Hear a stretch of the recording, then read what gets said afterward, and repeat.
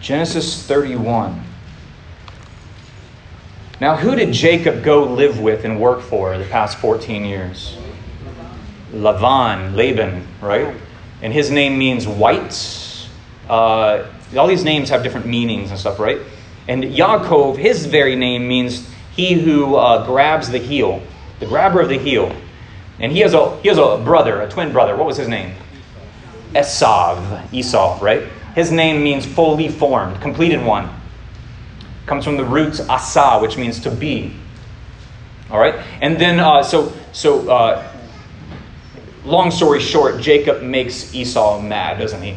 And he goes on the run for his life. His mother tells him to hit the road. You better go back to my kinspeople and hide until I send for you again. And so he goes out to the household of Laban. And he just kind of stumbles into his household. But before doing so, he meets a young lady. And what was her name? Rachel. And he falls in love with Rachel. And he commits to working 7 years for Rachel. Except what happens? He gets a little switcheroo, right? And Laban tricks him and deceives him even greater than what Yaakov is capable of deceiving. He deceives him and gives him instead Leah. And then he has to work another 7 years for Rachel's hand in marriage. He takes Rachel's hand in marriage and then commits to another 7 years. And so then we see this cycle. Last week, we had this cycle of this sibling rivalry between these two sisters, Rachel and Leah. One was not able to have kids and the other was. And eventually, they started giving up their maidservants to Yaakov. And Yaakov was making some bad decisions, wasn't he? He was learning from the example of his grandfather, Abraham and Hagar. And he would take these maidservants into his bed, and he would have children with them. And long story short, Rachel's womb was opened, and she was able to conceive and have children. And she gave birth to Yosef. And then through that, we have what are now called the 12 sons of Israel, or the 12 sons of Jacob, because Jacob's name here in a little while is going to change to Israel. And they become the 12 tribes of Israel, which is the nation of Israel that we'll see further develop as the narrative continues. Then eventually, Jacob's fed up with Laban's games and his schemes and his trickery. And he's like, I'm going to leave and I'm going to go back to the land that my God swore to my ancestors. And it doesn't go very well when he tries to leave, right? And he eventually figures out a way to reamass a herd of goats and sheep using some selective breeding methods we talked about last week. And he hits the road, and he takes his wives and all of his wealth that he has amassed, and he leaves Laban's household. And that's where we pick up in the story in Genesis chapter 31. And I think I've got a... No, I don't. But I thought I had a map, but I guess I don't. But then he heard what Laban's sons were saying. They were saying, Yaakov has taken away everything that our father once had. It's from what used to belong to our father that he has gotten so rich, which is kind of true, but also kind of false, right? He also saw that Laban regarded him differently than before. Verse 3, and Adonai said to Yaakov, return to the land of your ancestors, to your kinsmen, and I will be with you. So Yaakov sent for Rachel and Leah, and had them come to the field where his flock was, and he said to them, I see by the way your father looks that he feels differently toward me than before. But the God of my father has been with me. You hear the faith now exuding out of Jacob? He sounds like a man that is close to God all of a sudden, doesn't he? You know that I have served your father with all my strength, and that your father has belittled me and has changed my wages 10 times. But God did not allow him to do me any damage. If he said, the speckled will be your wages, then all the animals gave birth to speckled young. And if he said, the streaked will be your wages, then all the animals gave birth to streaked young. This is how God has taken away your father's animals and given them to me. Verse 10, once when the animals were mating, I had a dream. I looked up, and there in front of me were male goats mated with the females, were streaked, speckled, and mottled. Then in a dream, the angel of God said to me, Yaakov. And I replied, Hineni, here I am. And he continued, verse 12, he continued, raise your eyes now and look, all the male goats mating with the females are streaked, speckled, and mottled, for I have seen everything Laban has been doing to you. I am the God of Bethel, where you anointed a standing stone with oil, where you vowed your vow to me. Now get up and get out of this land and return to the land where you were born. Now remember, there's a prophetic element to this narrative. We're supposed to see the ultimate, in the cyclical nature of exile and then regathering of the people of Israel and the sons of Jacob, aren't we? And so this supernatural awakening and sudden consciousness of God's providence in our lives and the people of Israel's lives, and that draws us back to his land. And that's what's going on here, kind of a prophetic picture of that. He says, I'm the God of Beta, verse 14.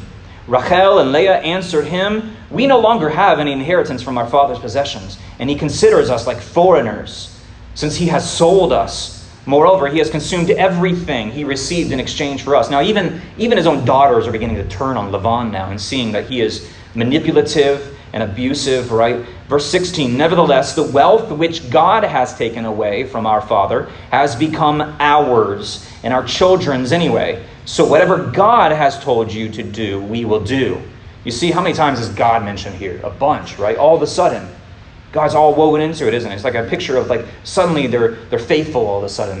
Their faith has been so enlivened. And again, this is a picture of the nations. Remember when the Israelites left Egypt in slavery, and what did? They plundered the Egyptians. They got their back pay from the Egyptians and then left the land. They left wealthy, didn't they? And so too will happen when Israel leaves the nations in the final, let's call it Exodus, is that they will, in a sense, plunder the nations and bring with them the wealth of the nations.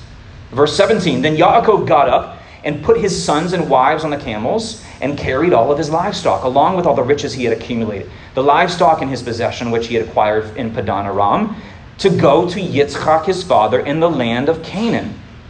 Now Lavan had gone to shear his sheep, so Rachel stole the household idols that belonged to her father. Oh man. Everything was looking so good, wasn't it? Everything was so promising. If only they had just left. Whatever, let's just sever our ties now and let's just go. Let's go to the land. But what does she do? She goes back, which is like a kind of a throwback to who? Remember, Lot's wife. Good. Lot's wife. And Yaakov outwitted Lavan, the Arami, by not telling him of his intended flight. So he fled with everything he had. It sounds like the Exodus, doesn't it? He departed. He crossed the river, the Euphrates River, presumably, and set out for the hill country of Gilead. Not until the third day was Lavan told that Yaakov had fled. Lavan took his kinsmen with him and spent the next 7 days pursuing Yaakov, overtaking him in the hill country of Gilead. But God came to Lavan, the Arami, in a dream that night and said to him, be careful that you don't say anything to Yaakov, either good or bad. Whenever Lavan caught up with Yaakov had set up camp in the hill country. So Lavan and his kinsmen set up camp in the hill country of Gilead. Verse 26, Lavan said to Yaakov, what do you mean by deceiving me and carrying off my daughters, as if they were captives taken off in war? Why did you flee in secret and deceive me and not tell me? I would have sent you off with joy and singing to the music of tambourines and lyres. That's real likely, right? Verse 28. You didn't even let me kiss my sons and my daughters goodbye. What a stupid thing to do. I have it in my power to do harm, but the God of your father, notice he doesn't say my God, your God of your father spoke to me last night and said, be careful that you don't do anything to Yaakov, either good or bad. Granted that you had to leave because you long so deeply for your father's house. But why did you steal my gods, my Elohai in Hebrew? Which is interesting. What are these gods? You know, sometimes the Hebrew Bible refers to idols and statues as Selim, but it calls them Elohai here. Let's keep going. We'll learn a little bit more about these gods that Lavan was apparently keeping and that Rachel apparently wanted so badly. Yaakov answered Lavan, because I was afraid. I said, suppose you take your daughters away from me by force. But if you find your Elohai, your gods, your Elohim, with someone, that person will not remain alive. Man, Jacob's putting a lot of faith in his family, isn't he? So with our kinsmen to witness, if you spot anything that I have which belongs to you, take it back. Yaakov did not know that Rachel had stolen them. So Lavan went into Yaakov's tent, then into Leah's tent, and then into the tent of the two slave girls. But when he did not find them, he left Leah's tent, and he entered Rachel's tent. Now Rachel had taken the household gods, and she put them in the saddle of the camel, and she was sitting on them. Lavan felt all around the tent, but he did not find them. She said to her father, please, don't be angry that I'm not getting up in your presence, but it's the time of my period. So he searched, but he did not find the household. And here the Hebrew is going to be the word teraphim. Teraphim. These teraphim are very interesting, and the etymology of this word is kind of mysterious. But we see these teraphim pop up time and time again in the Hebrew Bible. If you're familiar with the story in 1 Samuel 15, you guys remember the daughter of King Saul. Her name was Michal. And first of all, Samuel rebukes Saul for having teraphim in his household, in his home. But remember, David has to flee the palace. And Michal, what does she do? Anybody recall the story? She takes the household teraphim and she hides them in the bed and makes it look as if it were David sleeping in the bed so that David can flee. This raises all kinds of questions in my mind. Number one, how is David allowing these teraphim to be in this house? And these little household statues or gods? And it elucidates to me the fact that these teraphim must be very human-like. Do you know that Targum Jonathan actually says that these teraphim, and describes them, it's going to gross you all out, but be ready, that these are human heads that are salted and encased with plaster, and eye slits and mouth slits cut out so that candles and things can be placed in them, and so that divination practices can be done using these human skulls. Pretty disturbing, huh?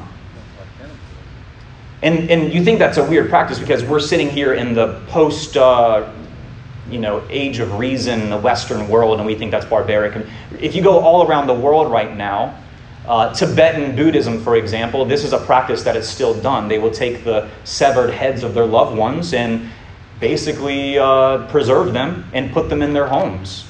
There is practice in southern Mexico that used to involve skulls. All around the world, there is this practice of taking skulls of loved ones and preserving them for purposes of divination. And just because we are here in the United States of America, that seems barbaric and everything. But this could have been a practice back then. Could this be what Rachel is stealing? I don't know. But it gives a little bit more context as to the paganistic ritual and the culture of Laban's household, doesn't it? Of these teraphim. We'll keep going. I know you guys are grossed out and you got to eat lunch today. Verse 36, Then Yaakov became angry and started arguing with Lavan. He says, What have I done wrong? He demanded. What is my offense that you have come after me in hot pursuit? You have felt around in all my stuff. What have you find of all your household goods? Put it here in front of my kinsmen and yours, so that they can render judgment between the two of us. I have been with you for these 20 years. Your female sheep and your goats haven't aborted their young, and I haven't eaten the male animals of your flock. That's because the male animals are what you need to continue the growth of your flock. If one of your flock was destroyed by a wild animal, I didn't bring the carcass to you, but bore the loss myself. You demanded that I compensate you for any animal stolen, whether by day or night. Here's how it was for me. During the day, thirst consumed me, and night, the cold.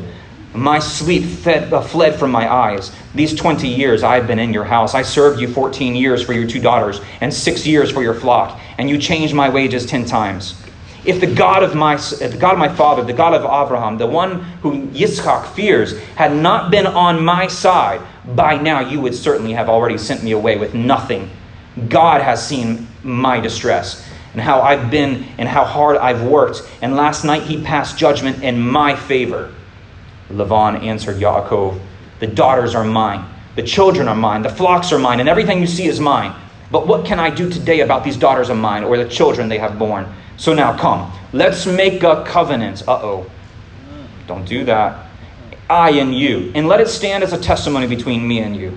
And Yaakov took a stone and set it upright as a standing stone. Then Yaakov said to his kinsmen, Gather some stones. And they took stones and made a pile of them and ate there by the pile of stones. And Lavan called it Yegar Sahaduta. This is an Aramaic phrase.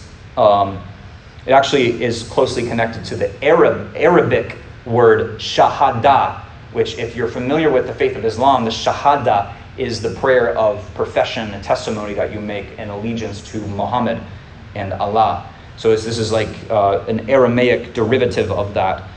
It's a pile of witnesses in Aramaic, but Yaakov called it Gal-ed.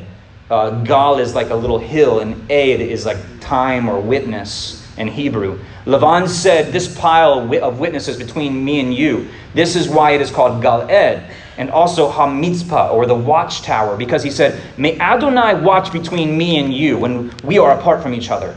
If you cause pain to my daughters, or if you take wives in addition to my daughters, then, even if no one is there with us, still God is witness between me and you. So Lavan also said to Yaakov, here is this pile, and here is this standing stone, which I have set up between me and you. May this pile be a witness, and may the standing stone be a witness, that I will not pass beyond this pile to you, and you will not pass beyond this pile to me to cause harm.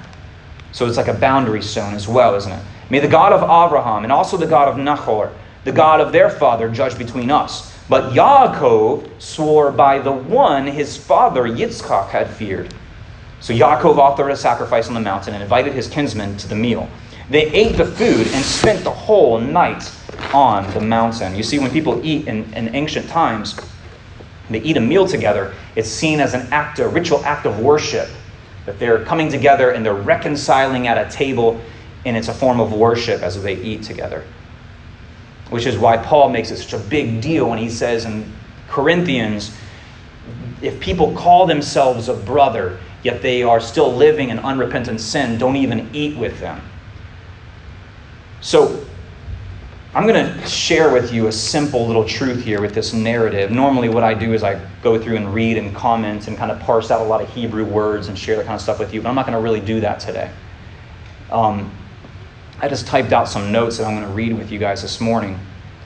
But this story is interesting to me because it's kind of this big awakening and this revival within the heart of Yaakov, where he suddenly wants to give the God of his fathers glory and be obedient and return to the land and rededicate his family and himself to this purpose and this mission and this calling. But then what happens? Seems like Rachel just undermines that, doesn't she? And she just steals the teraphim and puts them under her and leaves. Which is a symbol, those things being under her is a symbol of that being upon her descendants as well. She says, he says, if you find them, or whoever has stolen them will be cursed. They will surely die. She seizes the fruit, doesn't she? And does she die prematurely? Absolutely. We're going to find out, not to spoil the story. But I'm going to share with you guys a simple yet profound truth I heard this week. That the destruction of a nation or a people begins in the home. We think, destruction of a nation or a people comes from the outside, an invasion or whatever. No, most often it begins in the home, where seeds of idolatry can be sown. Let me ask this question. What would be the idol that was under Rachel if Genesis 31 and the story we just read was set in modern times? What do you guys think would be cell phones? Yeah, I thought the same thing. Sexual licentiousness, yeah. I could say that. Idolatry. What would be the idol if you were Rachel? What would be the idol under you? To better answer that question, we perhaps need to first define what an idol is. Tim Keller, of blessed memory, who was a popular Christian pastor and author and apologist, he states in his book, Counterfeit Gods, that an idol is anything more important to you than God. Anything that absorbs your heart and imagination more than God. Anything that you seek to give you only what God can give you. So essentially, an idol can be anything that takes the place of God as a most crucial focus and priority in our lives, whether it be through fear or admiration. People in America, we tend to idolize material wealth, possessions, success in business or jobs, entertainment, comfortability, pleasure. We tend to idolize victimhood and victims, trauma and self-pity, and we're wrought with these seeds of idolatry, aren't we? Through this exchange in Genesis chapter 31, in this narrative, Rachel's smuggling out of these household gods, these teraphim, the seeds of idolatry and lying and sin have once again been resown into the family and the lineage of Jacob, haven't they? What was set up to be a clean break and a fresh start has now once again re-entered the cycle of seizing the fruit over faith. And as a result, we see the proverbial tree of the knowledge of good and evil weaving and growing its way through the family line of Jacob and his 12 sons. We see this fruit and the fruit of this tree continually come into season at various times throughout the history of Israel and the descendants of Jacob. Most notably, we see it grow and mature at the incident of the golden calf, don't we? In the book of Exodus. You guys know that story? We see it again in Numbers chapter 25 when the men of Israel begin to commit horrendous acts of sexual sin and deviance with the Moabite women. We see this fruit in the time of Judges. Judges 10:6 reads, "The people of Israel did what was evil in the sight of the Lord and served the Baalim and the Ashtaroths, the gods of Syria and the gods of Sidon, the gods of Moab, the gods of the Amorites, and the gods of the Philistines. And they forsook the Lord and did not serve him." We continue to find the evidence of this fruit throughout Israel history. We see it in 1 Kings, when the number of those faithful to the God of Israel dwindles down to just 7,000. And Elijah, an ordained prophet of Israel, is on the run for his life.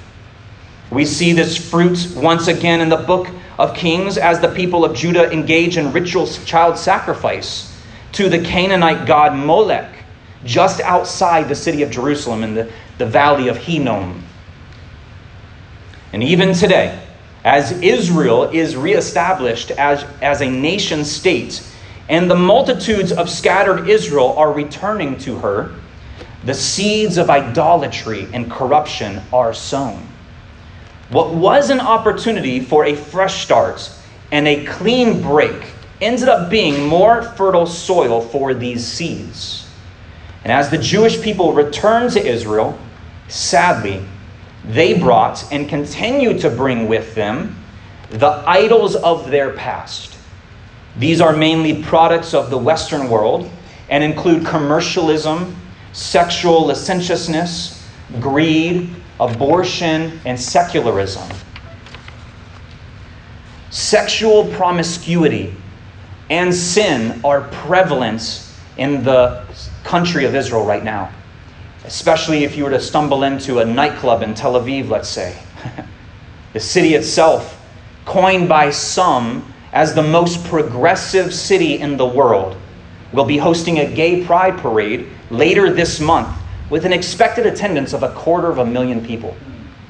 Oddly enough, one can be openly gay and atheist in Israel and be welcomed by Israel by the predominantly secular immigration office. But if someone is caught attempting to missionize or promote a belief in Yeshua as the Messiah, their citizenship can be on the line. It can be greatly jeopardized and even revoked by the state. So going back to Genesis 31, the seeds of idolatry can be sown, aren't they?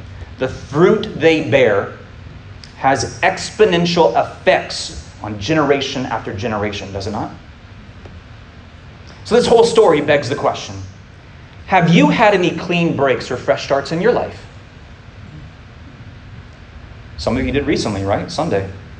If so, what are some small seeds that, if allowed to grow into maturity, would consume the generations that will come after you? As a congregation that identifies itself as being grafted into this family that we're reading about, the Commonwealth of Israel, per Romans 11, we too have the responsibility to audit our lives, our habits, and our faith. Because let's face it, we are not an isolationist group. That would be nice at times, wouldn't it? We are not Amish. We're not ultra-Orthodox Jews who live on an island and in a cultural bubble. We're not. That would make things significantly easier at times. But that's not what we're called to do, is it?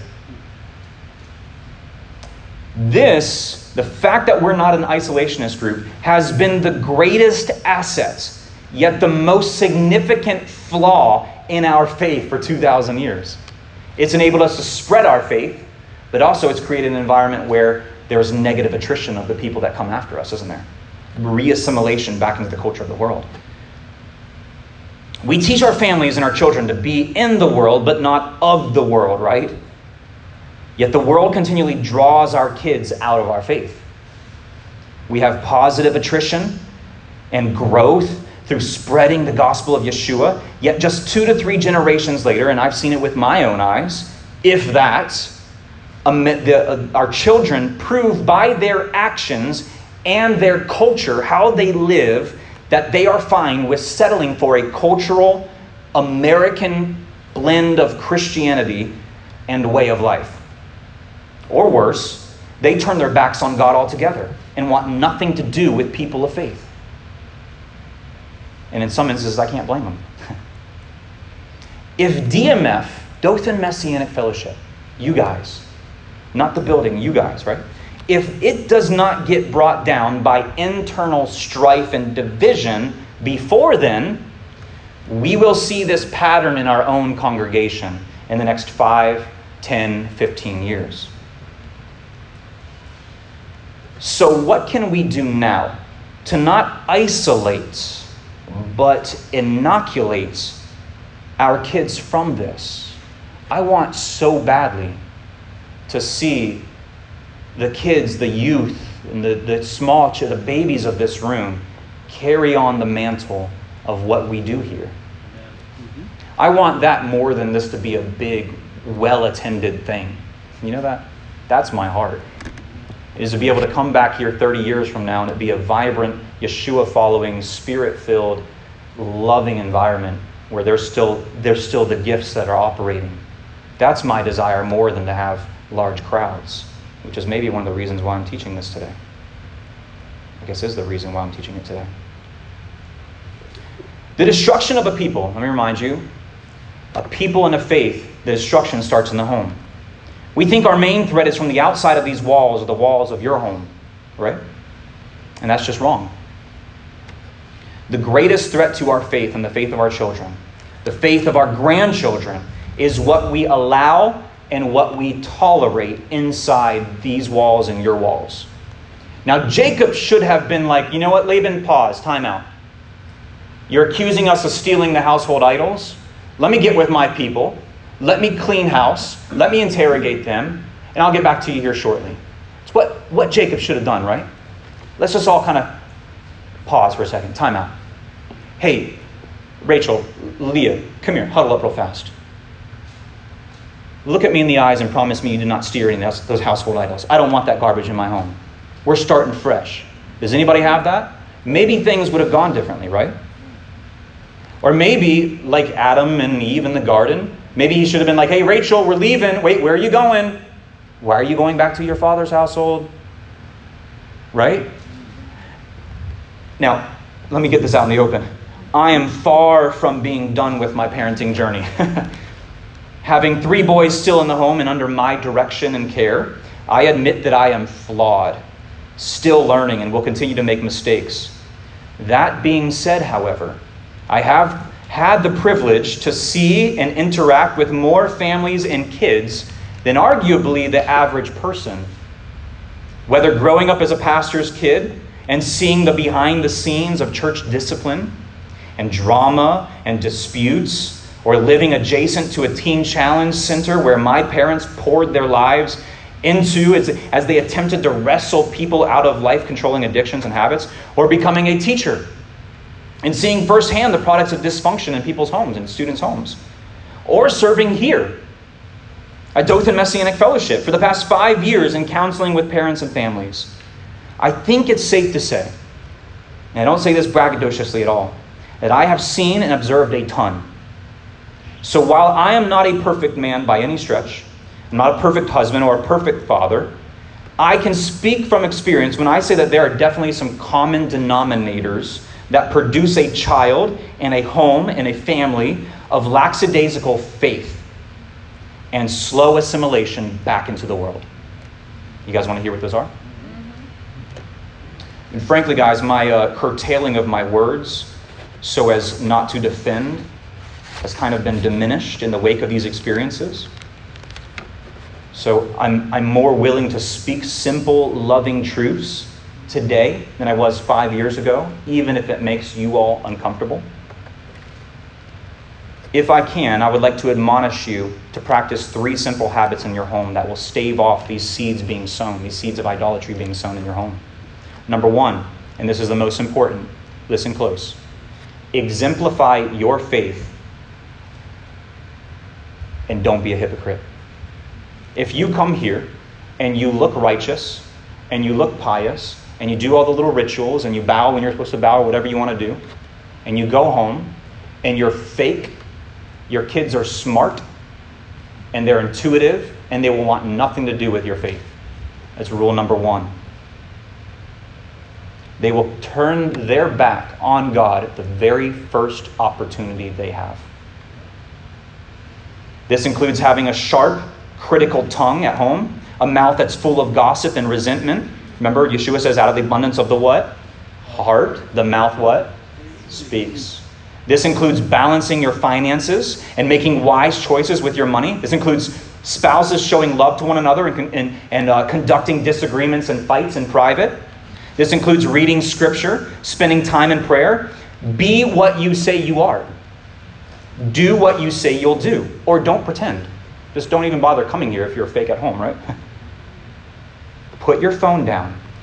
Interact with your kids. Engage with them. Teach them. Disciple them. Have fun with them. If you say you are against something and have a true conviction, then prove it by your cessation of support to that organization. Target.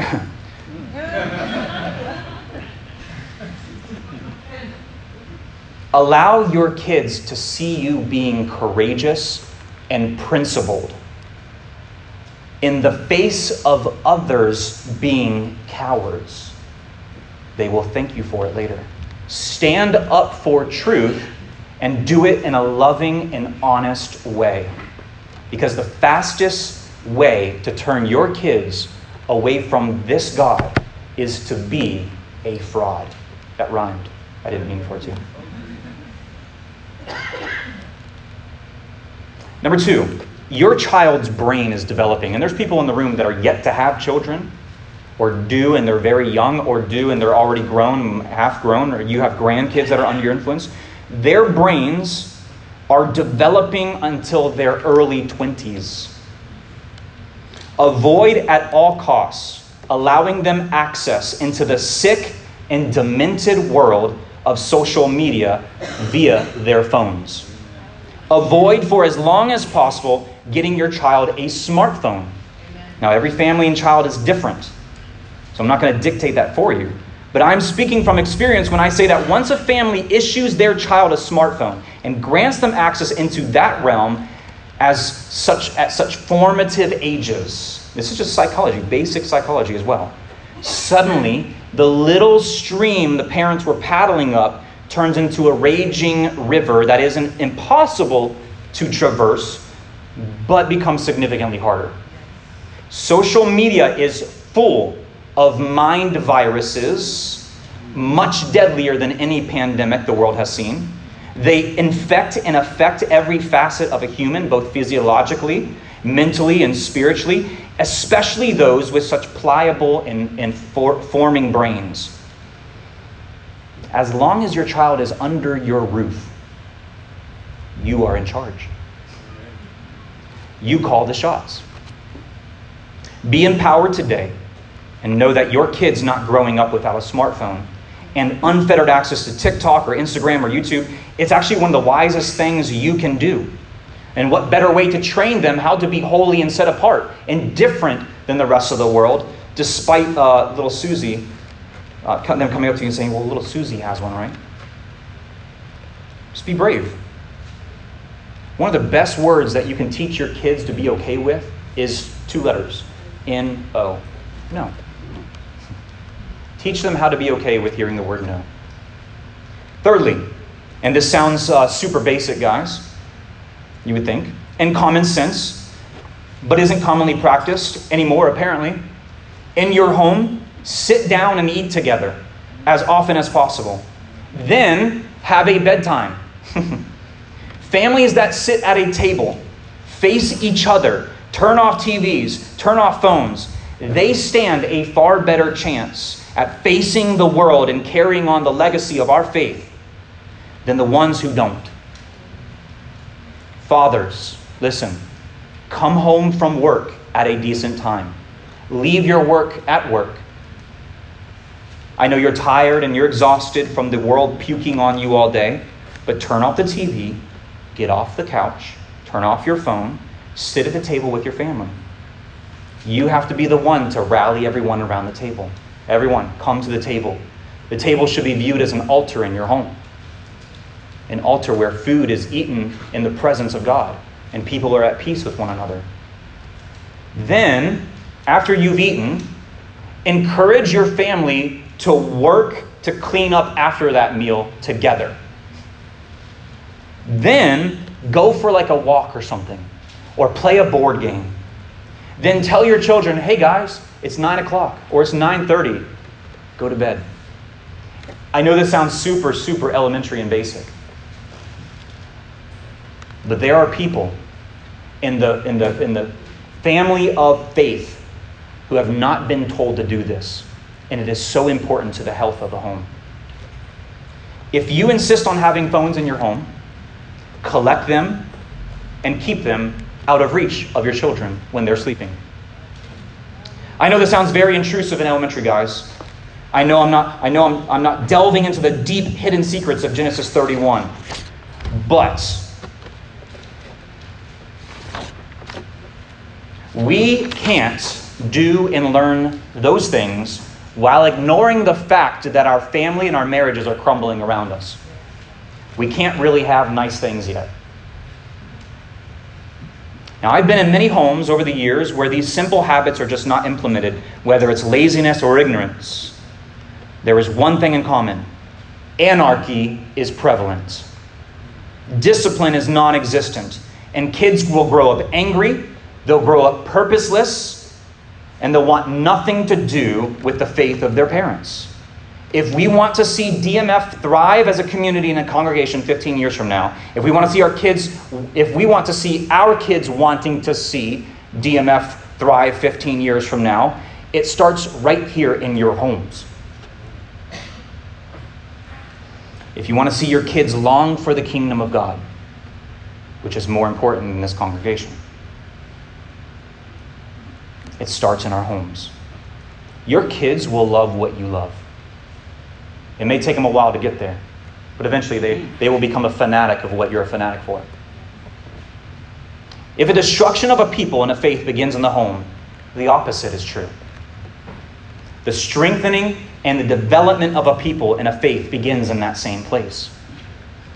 They say the best time to plant a tree or a fruit tree was yesterday, but the next best time is today. Now, Adrian has a really good analogy. He says kids are like trees. When kids are young, just like trees, you can shape them, you can mold them. If they're crooked, if they look unhealthy, you can change that early on. You can, take a tree and you can stake it up and you can wrap some tape around it and make sure it grows up straight and strong. You can fertilize it. But try to do that with a tree that's 30 years old. Try to do that with a tree that's just 15 years old. It's hard, isn't it? Now, they may do that on their own at some point, but it's going to take them a long ways around, and they have to figure out how to do that for themselves. Galatians 6:7-8 says, "Do not be deceived, because God cannot be mocked. A man reaps what he sows. Whatever sows to please the flesh, their flesh, from the flesh will reap destruction. Whoever sows to please the Spirit, from the Spirit will reap eternal life." So in closing, this story, as you know, does not end with Rachel hiding idols and Israel perpetually falling into sin, being exiled and scattered, although it may seem it ends that way at times. So too, the story of your family doesn't have to end that way, with being scattered, with being confused, with exile. We have hope, don't we? We read God's word, and it tells us that we have a Redeemer. His name is Yeshua. He came to break the bonds of sin, idolatry, and all that stuff that separates us from God's presence. He came to break generational strongholds. He has broken the power of the grave. And in him there is newness of life. There is an assurance of pardon. Speaking of a future time for Israel, and by extension those grafted into her, the prophet Isaiah wrote in chapter 61, "The Spirit of the Sovereign Lord is on me, because the Lord has anointed me." These sound familiar? To proclaim good news to the poor. He sent me to bind up the brokenhearted, to proclaim freedom for the captives, and to release from darkness those who are imprisoned. To proclaim a year of the Lord's favor and the day of vengeance of our God. To comfort all who are mourning and provide for those who grieve in Zion. To bestow on them a crown of beauty instead of ashes, the oil of joy instead of mourning, and a garment of praise instead of a spirit of despair. I don't know about you, but reading through the past 31 chapters of Genesis, sometimes I get a little bit of a spirit of despair. He says they will be like trees of righteousness, a planting of the Lord for the display of his splendor. They will rebuild the ancient ruins and restore the places long devastated. They will renew the renewed city. They will renew the ruined cities, and that have been devastated for generations. Strangers will shepherd your flocks. Foreigners will work your fields and vineyards, and you will be called priests of the Lord, and you will be named ministers of our God. You will feed on the wealth of the nations, and in the riches you will boast. Instead of shame, you will receive a double portion. Instead of disgrace, you will rejoice in your inheritance. And so you will inherit a double portion in your land, and everlasting joy will be yours. For I am the Lord, and I love justice. I hate robbery and wrongdoing. In my faithfulness, I will reward my people and make an everlasting covenant with them. Their descendants will be known among the nations, and their offspring among all the peoples. All who see them will acknowledge that they are the people that the Lord has blessed. I delight greatly in the Lord, and my soul rejoices in my God, for he has clothed me with garments of Yeshua, and arrayed me in a robe of his righteousness. As a bridegroom adorns his head with a priest, and as a bride adorns herself with jewels. For as the soil makes the sprout come up, and a garden causes seeds to grow, so the sovereign Lord will make righteous and praise spring up from all nations. See, our story doesn't have to end with us on a camel, hiding our sin in generation after generation, smuggling idols, does it? God has a plan in all of this. Yet it seems like the entire book of Genesis has so far been a hot mess, hasn't it? It may seem like your family or your marriage or your past is a hot mess. But the desire of our Creator is that we come to a point where we truly appreciate and acknowledge his character and his love for us. For some of us, we must first experience the broken and the evil to get there. We may first have to rub up against the wages of sin before we come to that understanding of who he is in light of that. Let me close in prayer. Father, we love you and give you honor today. We repent of our propensity to run towards what you call evil. Father, give us another chance to raise our families and to lead what is under our care to a greater appreciation and love of you. Forgive us of our hypocrisy and heal us. In Yeshua's name, we all said, Amen. Thank you guys for your attention. Do you have any questions or comments that you would like to add for Genesis 31 today? Yeah, great. You're welcome. You're welcome. Thank you. Yeah, Marcus? It's gonna. Earlier today, I saw a commercial where T-Mobile is now sponsoring homosexual movements. They donate over $1 million. They just announced it. T-Mobile, you said? Yes. All right. So guys, listen. With this whole thing, we're in the month of June. Either this is God's word or not. Right? You either believe this is God's word or you don't believe it. Right? In this, it says that dressing like the opposite gender and sleeping with the same gender is a sin. You need to sort out in your heart and your mind, you need to make a choice if this is God's word or it's not. I can't force it on you. But it says it in here. All right? Now, the spirit of this age is trying to diminish the value of this and trying to erode this and trying to get you to doubt this. The spirit of this age is allowing the powers that be to use vast amounts of wealth and the systems and economies of this world to promote a particular agenda which says that those activities which I just named are good and to be tolerated and celebrated. And if you don't, you are a person of hate.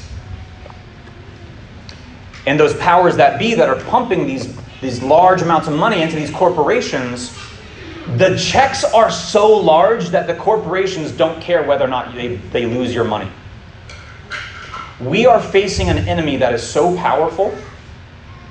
We need to be even more prepared to know what truths we stand on as the day of our redemption is drawing near. So this month of June, as you see different things, and you see things that maybe perturb you, and you say, wait, that's counter to God's word. Don't use it as an opportunity to build hatred towards human beings who are made in God's image, but use it as an opportunity to pray for souls that are lost, and that the powers of this world, those with vast amounts of wealth who are under the influence of demonic realms, that they be shaken and brought down low. Do that this month, okay? And yeah, if you actually followed where your money is going to, you would probably be horrified and disgusted. And I'm not saying we shouldn't do the best we can to withdraw from Babylon and the systems of this world, but good luck. Make an effort, but it's a lifelong process. We are in the world. We're surrounded by it. So, anybody else have a comment, question? Yeah. You're welcome. I said, united we stand, divided we fall. Mm. And the enemy purpose is if he can come into your family Yeah. and get in and just get in one person and just try to take your family down. Yeah. But like you said, put the phone down, eat together, pray together, Mhm. read the Bible together. It starts in the home with our children. My little girl I dropped her off at school and the lady was saying, I just pray you know how the little girl acts. And I said, don't praise me, praise God. Yeah. He gave me the knowledge to teach her. And she was explaining to me how she had a lady who brought her child to school and said, oh, well, my child will act like this at home. She said, but she said, your child just is coming to school acting like this. And we just, as parents, they're looking at us. Yeah. We got to be a positive role model Yeah. to them, and we got to stand for Yahweh and His word. Yeah. And we can't go to the left, we can't go to the right. We got to stand firm on His word. It's hard though, right? That is one thing. It's not easy. Yeah. And, our kids have this crazy thing, an annoying thing called free will. We can't control them, can we? I wish we could at times. Yes. Yeah, and I will say too on that note, the powers that be that I mentioned earlier that have all this wealth and the ability to move around vast amounts of money, they want nothing more than to see the dissolution or the dissolving of the nuclear family. That is what I mean by that. One woman, one man as husband and wife, fathering and mothering children in the home. They want nothing more than to see that be completely turned on its head. Because they know, like I said, they're not under the influence of anything other than the demonic realm. And the demonic and satanic realm knows that a healthy family is a place where faith can be harbored, faith can be grown, can be spread out into the world of faith in the one true God. So if they can dissolve that, if they can disrupt that, dismantle a nuclear family, then they can at least do away with the soil in which the seeds of faith can be planted. So, yeah, some people talk about conspiracies and all that stuff. Like, that conspiracy is absolutely true. There are some large, wealthy powers out there that want to see those things happen. So, yeah, Chris. One thing that I learned that I actually made a mistake doing years ago with both the girls was when they would have friends that came from families that lived outside of God's plan. They say, oh, the children, they're not, it's not their fault. We can, bring them into our home. And then I realized that through those children, I'm one of the enemy of our home. So, I learned that they can be kind to people and be their friends at school, hang out, a little bit at school, but allow those children into our home is not the way it's supposed to be done. And, we made a lot of mistakes with we want to be there for them, we want to be a light to them, but they would bring darkness, so. Yeah, and it's one thing to let your kids' friends into your home in 1987. When there was 4 channels on the TV, right? It's another thing, I think, to bring kids in your home and do a sleepover or whatever, when that their parents gave them one of these and they have unfettered access to everything that is available on this thing. That's a whole different story. And that's a judgment call that parents in this room have to make that I can't make for them. But that's terrifying to think about the influences that come. And guys, I keep going back to this organization with all the money, organizations with all this money. But you better believe that they are creating algorithms and feeding information through social media apps that are a social contagion and mind virus to get you to think you're something that you're not, so that you are not fruitful for the God of Abraham, Isaac, and Jacob. It's a grand conspiracy that's ultimately, at the bottom of it, is a satanic realm that we're up against. Because God wants you to be happy, holy, and fruitful. So let's wrap up for the day. Thank you guys so much for your comments and feedback. And we'll say the blessing of the fruit of the vine and the bread.